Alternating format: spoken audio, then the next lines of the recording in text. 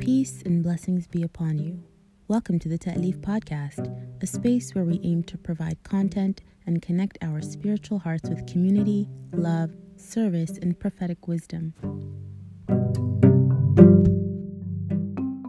Bismillah ar-Rahman ar-Rahim. Inna al-hamda lillahi nahmaduhu wa nasta'inuhu wa nastaghfiruhu wa nastahdi wa na'udhu billahi min shururi anfusina wa min sayyiati a'malina. فمن يهده الله فلا مضل له ومن يضلل فلا هادي له واشهد ان لا اله الا الله وحده لا شريك له واشهد ان محمدا عبده ورسوله ثم اما بعد السلام عليكم ورحمه الله. This book, Ya Ayyuhal Walad, or Dear Beloved Son, is special because when someone attains mastery at a given body of knowledge, they understand the formalities of that discipline, but they also understand the realities of that discipline. So if you see someone that has attained a level of mastery at something, yes, you can sit in a class with them and they can give you formal instruction, but what you would really benefit from is being able to go to lunch with them, being able to just sit and have an informal conversation with them so that they could explain to you this body of knowledge they mastered in terms that they would use in a barbershop, or terms she would use in a beauty salon, or the way they would talk about this discipline they mastered sitting at a dinner party. So here Imam Ghazali is talking to this student that has studied to a very advanced level, but he's talking to him now in very easy to understand, very practical, very comprehensive terms. So he begins, Bismillahir Rahmanir Rahim, Ba'adu masailik. Some of your questions, min hadha al-qabil, and this references the previous chapter. Some of your questions are those questions that you can't just really provide easy answers to them. They are things that can only be known through dhawq, through tasting. وَأَمَّا الْبَعْضُ الَّذِي يَسْتَقِيمُ لَهُ الْجَوَابِ.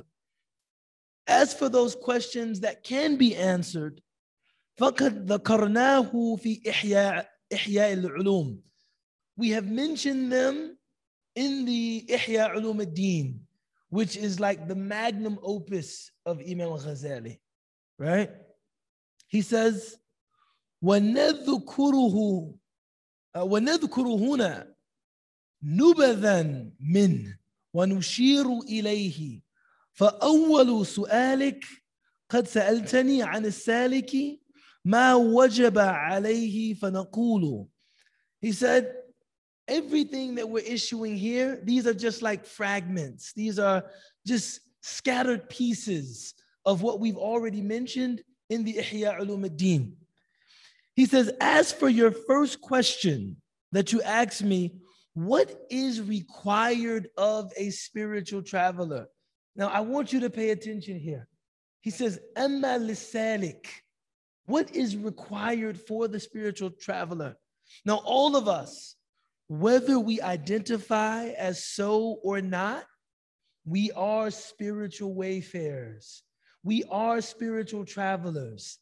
That the journey from birth to death is a journey of the spirit. And I was watching this lecture, and this Christian lecturer posed a question to everybody present. He said, how many of you believe that we have souls? And everybody raised their hands. And he said, no, we are souls. We have bodies, right? Reconfiguring their outlook, meaning, no, you were actually a soul before you had a body. So the journey of the body, being born, growing, if Allah wills, attaining old age, going back in your years, this is the secondary journey. The first journey is the journey of the soul, the journey of the spirit. The mustalah, the term for that in classical Islam was always suluk, suluk. And the one who traverses the path, she was known as a salika, or he was known as a salik, the one traversing, the one journeying spiritually. So the question is, the one traveling the spiritual path, what is it that she absolutely needs? What is it that he absolutely needs? And Imam Ghazali is about to summarize the needs of the spiritual aspirant, the spiritual traveler, the spiritual wayfarer to 4 essential things. And we're going to spend some time talking about all 4 of them. The first thing he mentions, i'tiqadun sahihun, sound belief. To believe in God as God actually is. Now here, it is worth pointing out that aqidah in our community can either be a source of great controversy and contention or a source of great clarity and spiritual elevation. You actually can look at someone studying aqidah and you can determine whether or not the study is producing its fruit by looking at what they're becoming. If the person is becoming more devoted, if the person is becoming more prayerful, if the person is increasing in taqwa, then they are studying theology correctly. But if the person is becoming more argumentative, if the person is becoming more quarrelsome, if the person is becoming more arrogant, then they are studying aqidah incorrectly. It is very important that we know who our Lord is. But this does not necessitate an in-depth knowledge of all of the ilahiyat. You don't have to study in depth everything about Allah's divinity. Certain things we believe them as dogma. I know, dogma is a bad word in the 21st century.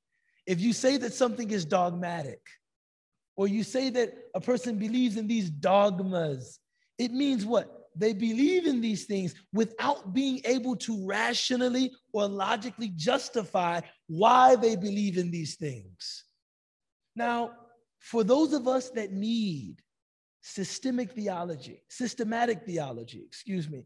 mashallah, Islam has produced deep, comprehensive schools of systematic theology, right? We have the Ash'aris, the Asha'ira, we have the Maturidis, right? These are the schools that make up the mainstream of Ahl Sunnah. Even before that, you had the Mu'tazila. Some people question whether or not they should be included among Ahl Sunnah. Then you have the Hanabila, right? The traditionalists. But for most of us, these theological debates are superfluous.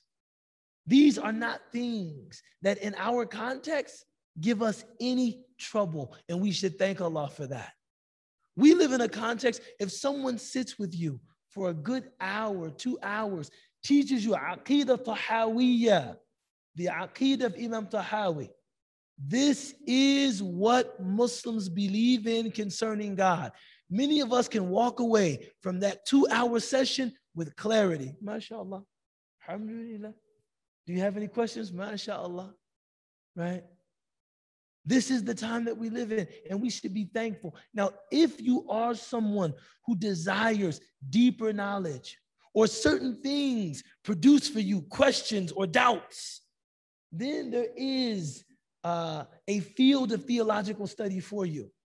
But if you are not one such person, and rather you are someone that, if we say to you, Allah subhanahu wa ta'ala descends in the last third of the night, seeking to answer the prayers of any man or woman calling upon him, and you are not prompted to say, how does God descend?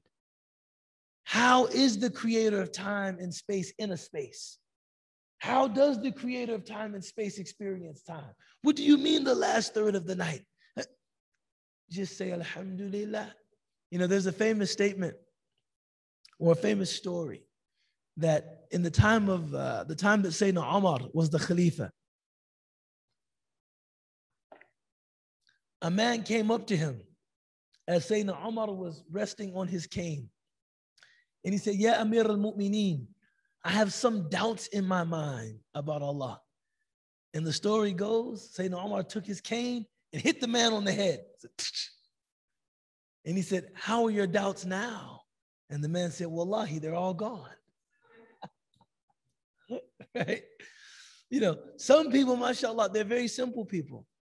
I remember when I was in Egypt, I was in Cairo, and I was learning about, basic theology, al-inqtisad fil i'tiqad, books like that. And they were talking about tashbih and ta'til, making God like his creatures and stripping God of his attributes. And I was talking with my late wife, Allah yarhamuha, and I was trying to explain to her tashbih, or anthropomorphism, making God like his creatures. And she said, what is anthropomorphism? I said, to liken God to things that God has created. She said, what's wrong with that? I said, mashallah. You know what I'm saying? She said, what's wrong with that? Right? It didn't even occur to her that something like that was problematic. I said, well, tanazzallah. Allah is removed from having a likeness to his creation, right? Laysa kamithlihi shay. He is unlike anything you can conceive of. She said, oh yeah, of course. Right? Some people, mashallah, they're simple in that way. Other people require a little more explanation, a little more in-depth exploration of theology. However, it is very important that we believe in God as God is. We spoke last week about people who say, I'm not religious, but I'm spiritual. Right? I'm not religious, but I'm spiritual. Now, first off, you must respect their recognition that a merely material explanation of our existence is not satisfactory. I'm not satisfied with that. They acknowledge a metaphysical dimension to life. However, they have no access to believing in God, how God actually is, without revelation. Right? And this is one of the reasons that revelation is always described as descending. It comes down because the intellect cannot rise to a correct conception of what God is.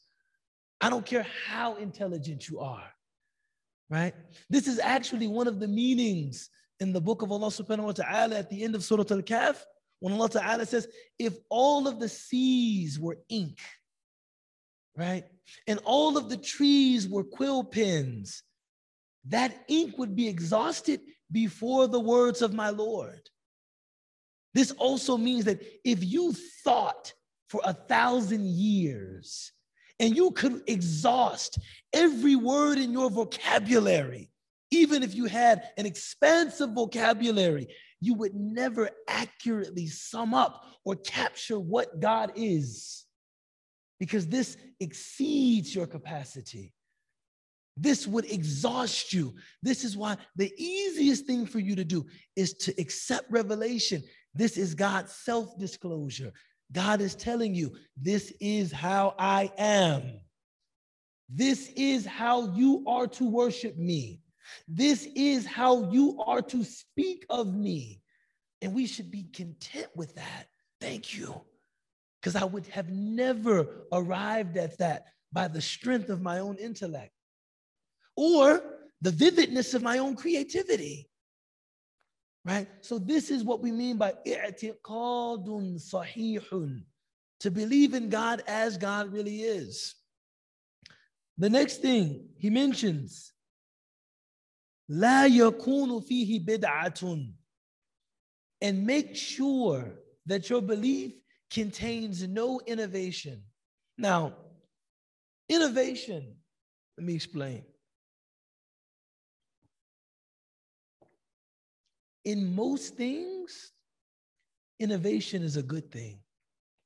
Again, human beings have an almost unlimited ability to restore, renew, and create ex nihilo, just to create from scratch.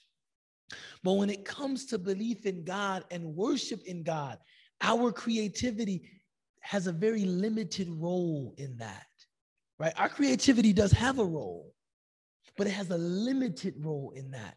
And when your creativity exceeds its boundary, this is referred to in Islamic law as bid'ah, an unwarranted, unsubstantiated, unacceptable innovation in our religion. So that the Prophet ﷺ has shown us, has exemplified for us, Salat al-Maghrib, which we are going to pray momentarily, is 3 cycles of prayer. It is an unwarranted innovation if somebody says, why do 3? We should do 5. No, the Prophet has already shown you how to do this. He's already shown you don't need to, I was thinking, Salat al-Fajr is so short, but I have more time in the morning than I do in the evening. Why only pray 2 units of prayer? Let's pray 7. Now, this is a bit, you don't have to do that, right? And it also involves not saying things about God for which you have no right. In the Quran, we read over and over, they say things about Allah, bila sultan. They haven't been given the right to say that. We are a tradition of idhin, permission. The thing that the Prophet ﷺ said concerning himself, I only speak about God, that which God has given me permission to speak about. I don't just get up and make this stuff up, right? And it's difficult because we live in a time in which we want to make Islam relevant. So we might hear people talking about metaphysics in a way, or hear them talking about spirituality in a way, and we're like, okay, how can we use that language to get young Muslims more interested in Islam? And I respect the effort, but we still have to be careful. We can't say something that, like, we have no authority to say that, right? So if somebody says, making the prayer is really like a kind of mindfulness with God. So even if you don't make wudu, even if you don't face the direction of prayer, even if you don't actually perform the ritual prayer in its prescribed form, as long as you sit thinking about God, this is the equivalent of prayer. SubhanAllah. I respect what I think is a sincere desire to make Islam accessible to people, but we don't have any right to say that. We can't actually say that. We can't say, as long as you think about God, you don't really have to pray. It's okay. I don't have the authority to say that. As much as I would like to relieve Muslims of the guilt they feel at not performing their prayers regularly, it is our obligation to tell people, no, even if you miss your prayers, you have to make them up, right? You have to make them up, even if you miss them, right? We can't just give you permission. Oh, don't worry about it. As long as you think about God, it's okay. This is what he's referring to. La yakunu fihi bid'ah. That your belief does not include these kinds of innovations. And subhanAllah, it's difficult to remain free of innovation because we live in a context that is enamored with the idea of progress, right? We believe that whatever comes next is always better than the thing that came before it, right? We're calibrated in that way. If you have studied at an American college or university, especially in the human sciences, you've been calibrated to believe whatever comes next is better. Sometimes you're articulating that belief and you don't even know you're articulating it. So when you say something like, She was ahead of her time. What does that statement mean? He was before his time. What does that, Khalid, what does that mean? He was before his time.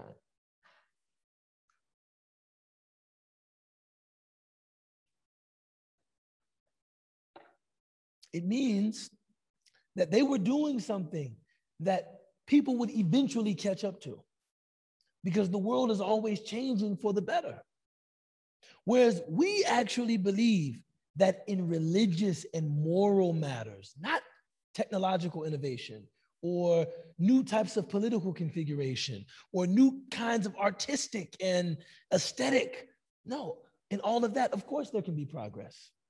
Right? Even politically, there can be progress. But religiously and morally, the Prophet ﷺ said, the best generation is my generation. ثُمَّ الَّذِينَ يَلِينُهُمْ ثُمَّ الَّذِينَ يَلِينُهُمْ. Then those who come after them and those who come after them. That we believe that the pinnacle of human religious expression occurred in the life of the Prophet Muhammad ﷺ. And that the goal of every righteous woman and man after him should be what? Emulating him. So part of our religious tradition involves actively and voluntarily going back. You know, I was telling someone that the Prophet ﷺ said in an authentic hadith, "Inna fil jasadi mudgha." In the body, there's a lump of flesh. In salahat, salahal jasadu kullu. If that lump of flesh is sound, if that lump of flesh is pure, the entire human being, she is pure. He is pure. Is it not the qalb? Is it anything other than the heart? Yeah, I was thinking about the implications of this hadith.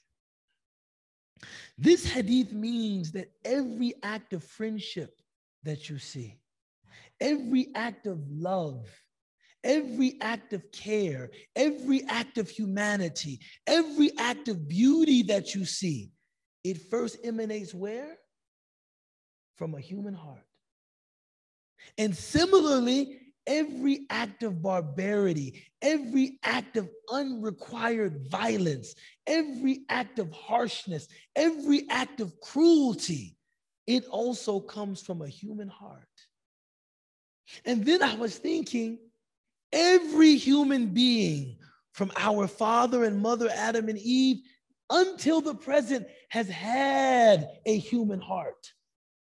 That means that the challenge of being a good woman, the challenge of being a good man, this is a perennial challenge. Everybody has endured this challenge. And until the day of judgment, everybody will endure this challenge. And if you somehow think that the challenge is easier for me because I was born in 2022, or none of us were born in 2022, but because I was alive in 2022, it just made me more moral. I was morally more mature than the people of the past. The crazy ideas they had about things like race and gender and sexuality, and we're just more evolved than them. I always think to myself, do you really believe that? Do you really believe that? No way.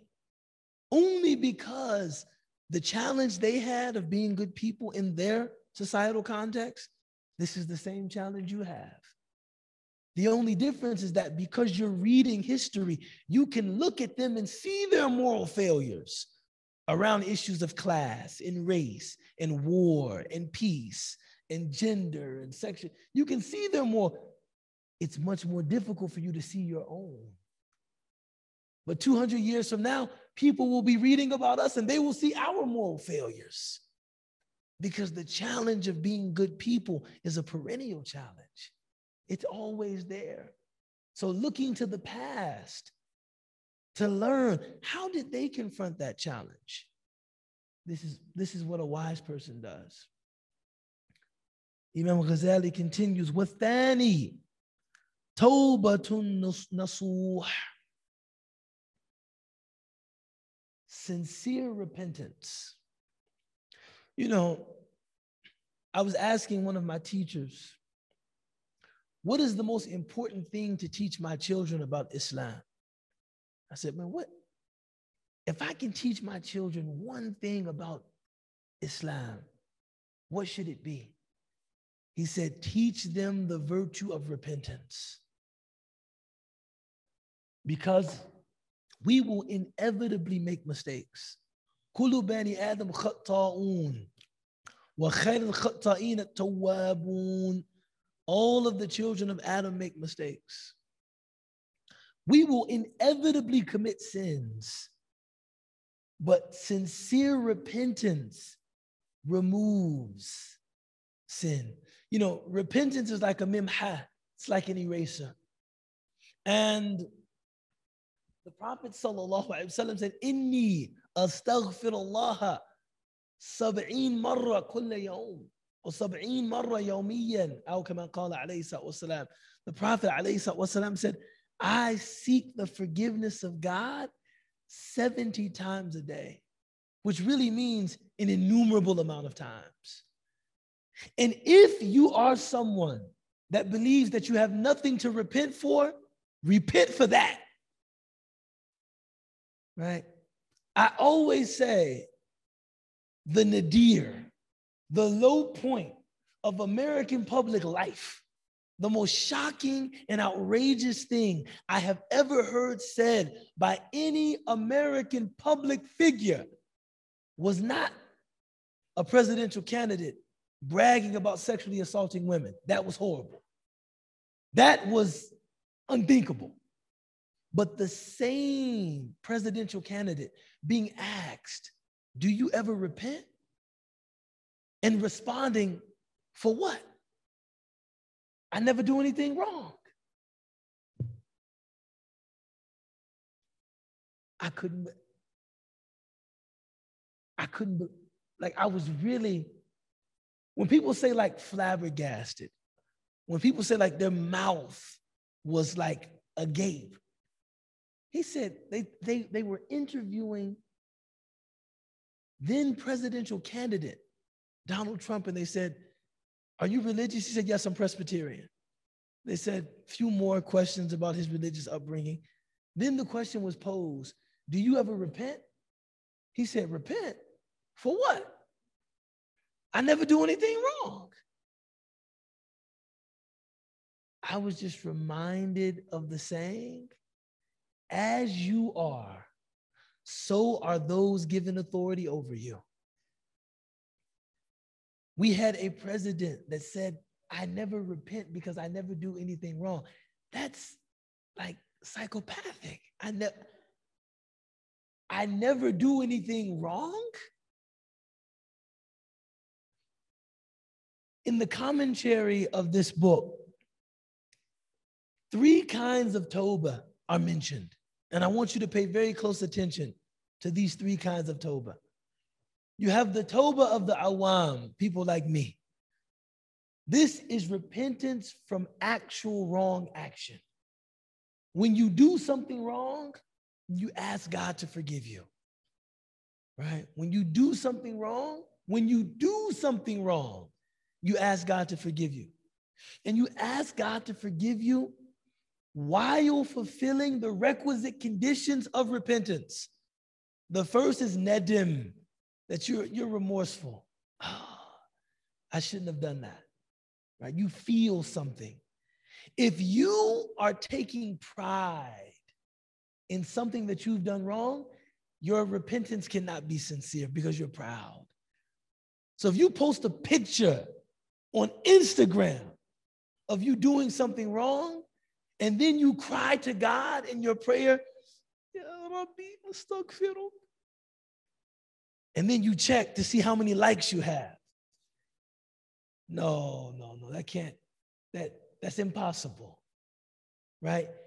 Shame, I realize because shame can be abused, and shame has been abused. I think as a culture, We've gone to the opposite extreme, that don't feel any shame about anything you do. No.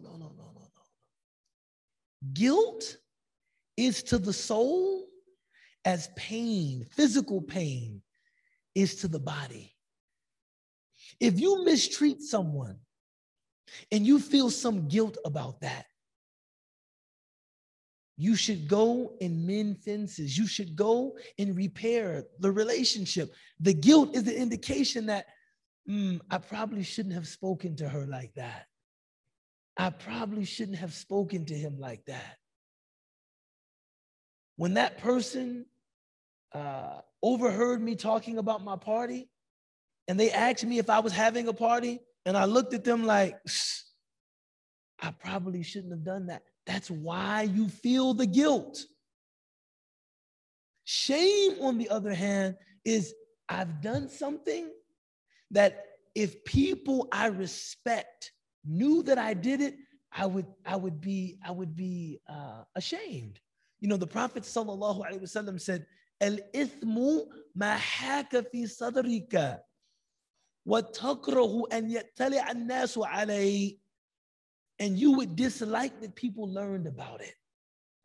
I was sitting in a session like this, and I was sitting with Will Caldwell, Dr. Will Caldwell. And I remember him saying distinctly, whenever we talk about shame and guilt, it is important to distinguish between reputation and validation. Reputation is your concern for what people you don't even know about you. That's your reputation, meaning my rep.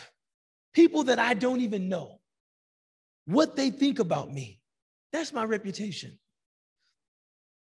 Only a fool is preoccupied with reputation.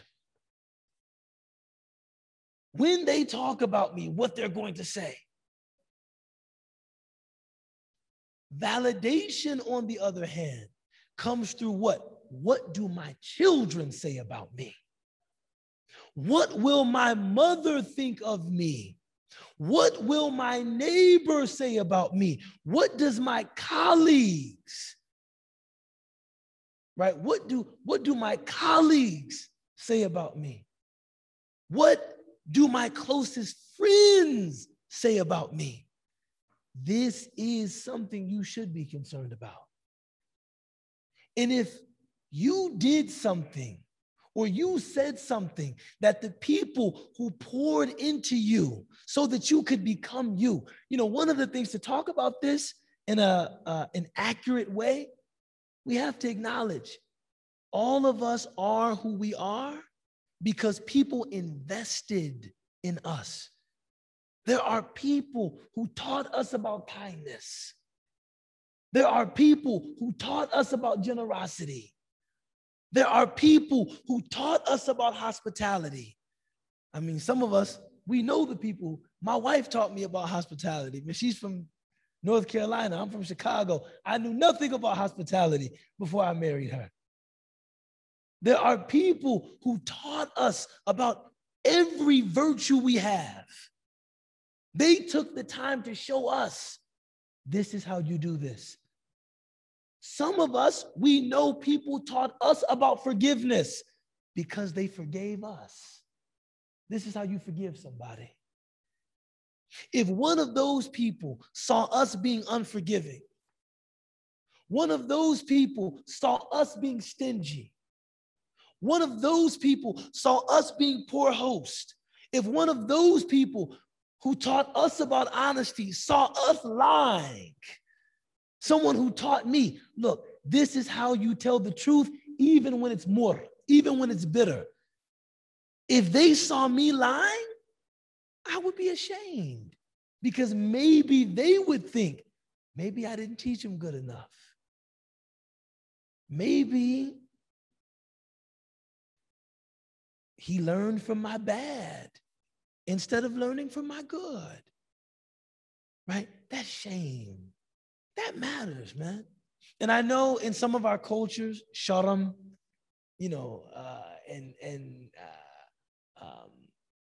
Aib.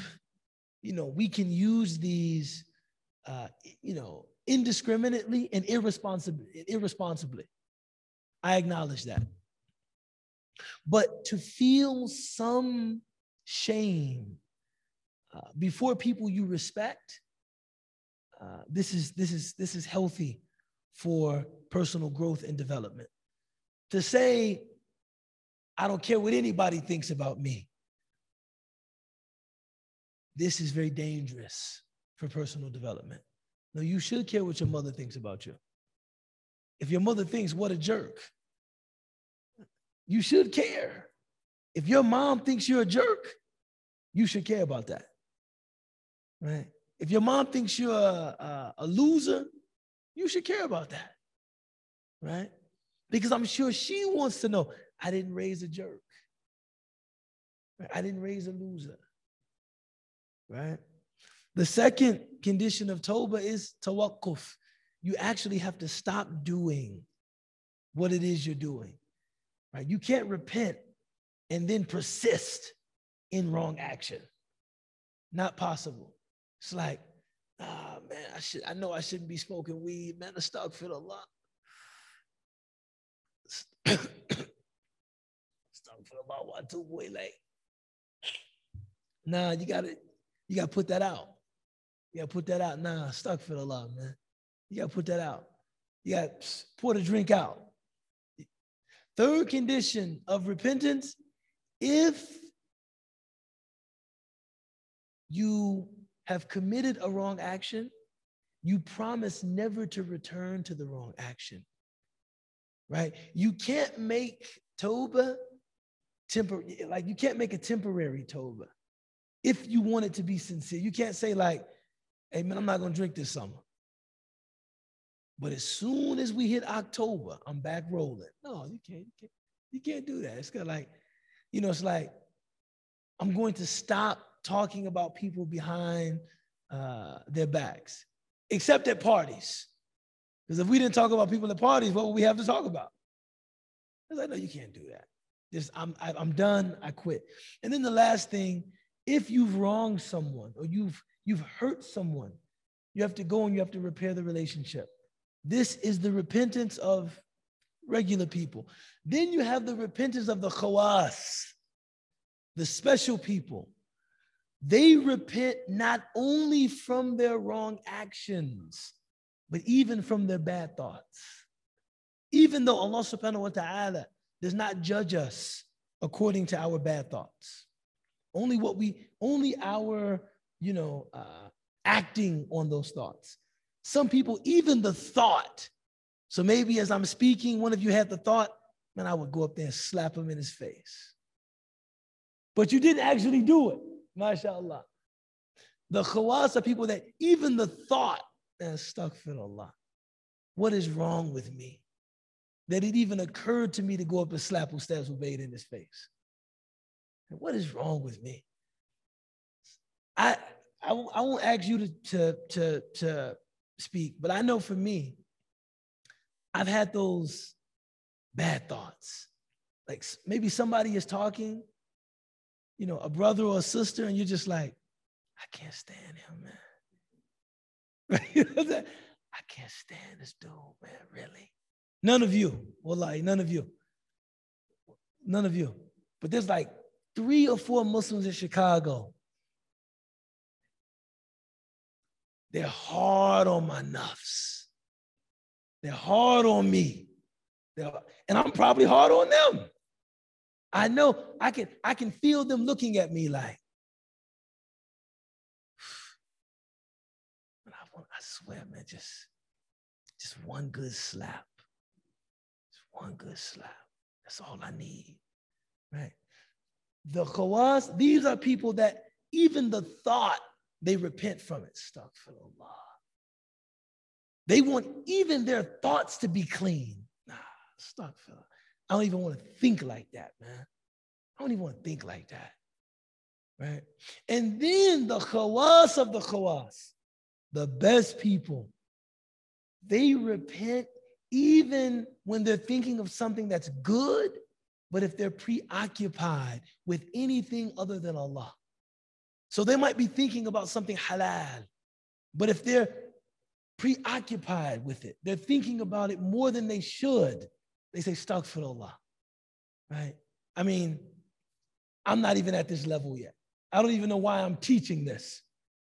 When I think about how much time I can spend talking about basketball or cars or any other frivolous thing that I enjoy. But teaching this, it reminds you there are levels to this. Some people are at a level that if they spend too much time engaged with anything other than Allah, they say, dude, I can't believe I just spent the last 4 hours talking about TV. Astaghfirullah. There's nothing haram in that. There's nothing haram in that. If the show was, you know, if it was a good show or something like that, but some people are at that level. Like, dude, I spent 6 hours talking about the NBA playoffs, man.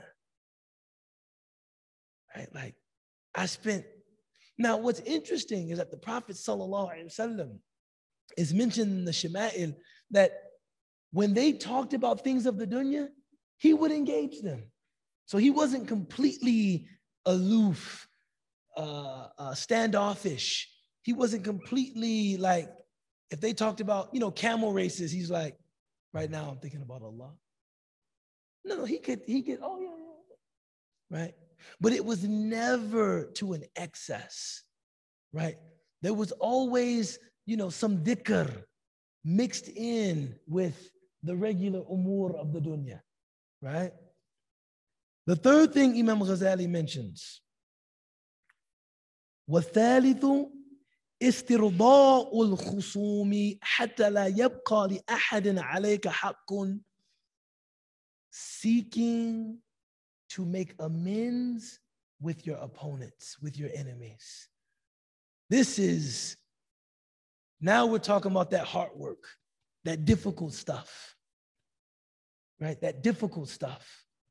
That person that maybe doesn't even know that they rub you the wrong way, making sure you buy them a gift for Eid. I know people that if it's somebody that really gets on their nerves, they buy them. This is the person, okay, I just wanted to get you something, right? Or this also means istirda' al-khusumi, anybody that you are wondering, I wonder if this person has anything against me, seeking atonement, seeking to make amends with them, so that when you meet Allah, there is no one who has anything bad to say about you, right? Nobody can say, this person harmed me, right? Thinking, now this of course necessitates muraqabah. You have to think, because some wrong that we do to people, we don't even realize we're doing it. We wrong people without even realizing that we've wronged them, right? So maybe a person is talking about, you know, college acceptance, and they say, oh yeah, man, I got into Illinois State. And Illinois State is a great school. My mother went to Illinois State. So it's a great school just by virtue of that fact alone. But if somebody else who got into, you know, a more discriminating school, a school that was harder to gain access to, said, oh, that's pretty good. I mean, I guess that's okay. The person you said that to might feel like, man, he really kind of took my achievement and put it in the dirt. And you might not even realize it. You might really just, oh yes, I guess, yeah, that's pretty cool. Where did you gain acceptance? I'm going to Yale. Oh, great. Right. They might not even realize that. Right? We do things like that to people all the time. You know, I'm always worried about like traffic. Because like sometimes I drive really fast. Stuck for the light. I shouldn't. But I drive very fast. Sometimes only early in the morning after Fajr, when the streets are empty. I go out and I drive very fast, right? But sometimes when I'm coming really quickly, I can see the other driver getting nervous. They don't know, should I get out of his way? Is he gonna go around me? And I always worry, I hope I'm not causing them any any stress. You know, I don't want to meet Allah subhanahu wa ta'ala on Yawm al-Qiyamah and they're like, this person with his reckless driving, he was causing me so much anguish. I was so tense looking in my rear view thinking, what is he going to do? Right?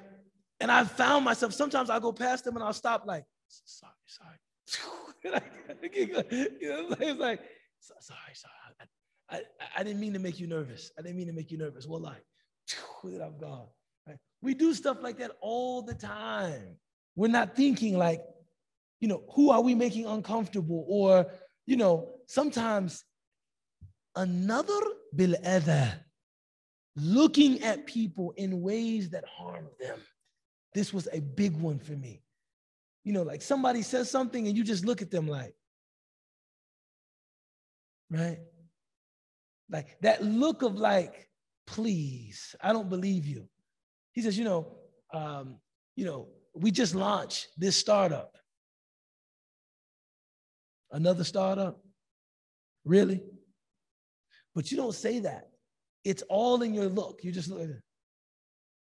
That could hurt that person, man. Right? That could hurt that person. So anybody that you think maybe you've wronged, trying to find them and trying to seek their forgiveness. And this is more than seeking their forgiveness. Istirda'ul khusum. Try to make them happy. Like, I want you to be like, are we good? And not walking away until I know, look, are we good? So even like my beloved Sidi Ahmed, he called me sometimes, but I didn't return his call. So I have to do some istirda myself. Say, oh, I'm sorry. Are we good? So dinner on me for sure. You're gonna keep eating until I know. Are we good? Okay, mashallah. Right? The Prophet ﷺ, he said, "Al-dhulm dhulumat yawm al-qiyamah." Any wrong that you do to other people, this will be darkness on the day of judgment. Then Imam Ghazali continues, وَرَابِعُ تَحْسِيلُ عِلْمِ الشَّرِيعَةِ قدر ما تؤدي به أوامر الله تعالى فالزيادة على هذا القدر ليس بواجب ثم من علوم الآخرة ما يكون فيه النجاة.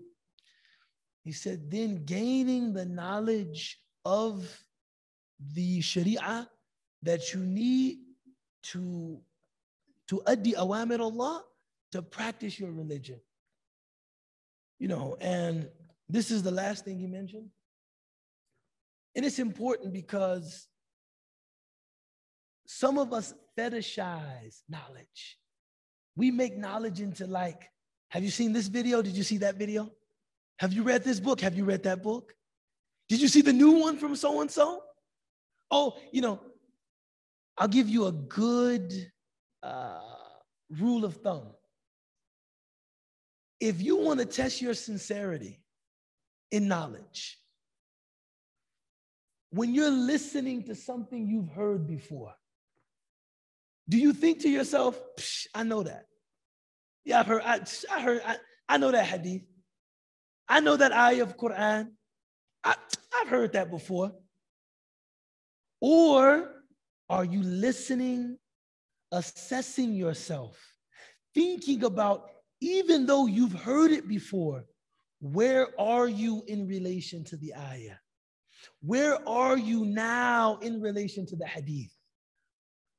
That if you say, now some people will actually say, as you are quoting the Prophet sallallahu alaihi wasallam, man, I heard that before. I know that. It's like, إِنَّمَا الْأَعْمَالُ بِالنِّيَّاتِ. Tell us something we don't know. I went to a khutbah. The khutbah was about salah. It was about prayer. Came out of Jummah. Somebody asked me, what'd you think of the sermon? I thought it was great. You know, we always need a reminder about prayer. I said, what did you think? It was played out. He didn't tell us anything we didn't know. Everything he said, I've heard it already. It was played out? It was played out? No, this is not the way we regard the knowledge of our faith, right? Our faith involves what? Incremental repetition, learning things and repeating them until you master them. And everything you learn, the purpose of your learning, it is implementation so that you can become better and better. It's not about impressing people at dinner parties. It's not about mentioning something unprecedented so everybody says, wow, what an erudite guy. What a well-read guy. What an impressive son. What a sophisticated woman. No, it's trying to learn so that to addi awamir Allah, so that you can actually put these things into practice. أقول قولي هذا واستغفر الله لي ولكم ولسائر المسلمين وآخر دعوانا أن الحمد لله رب العالمين.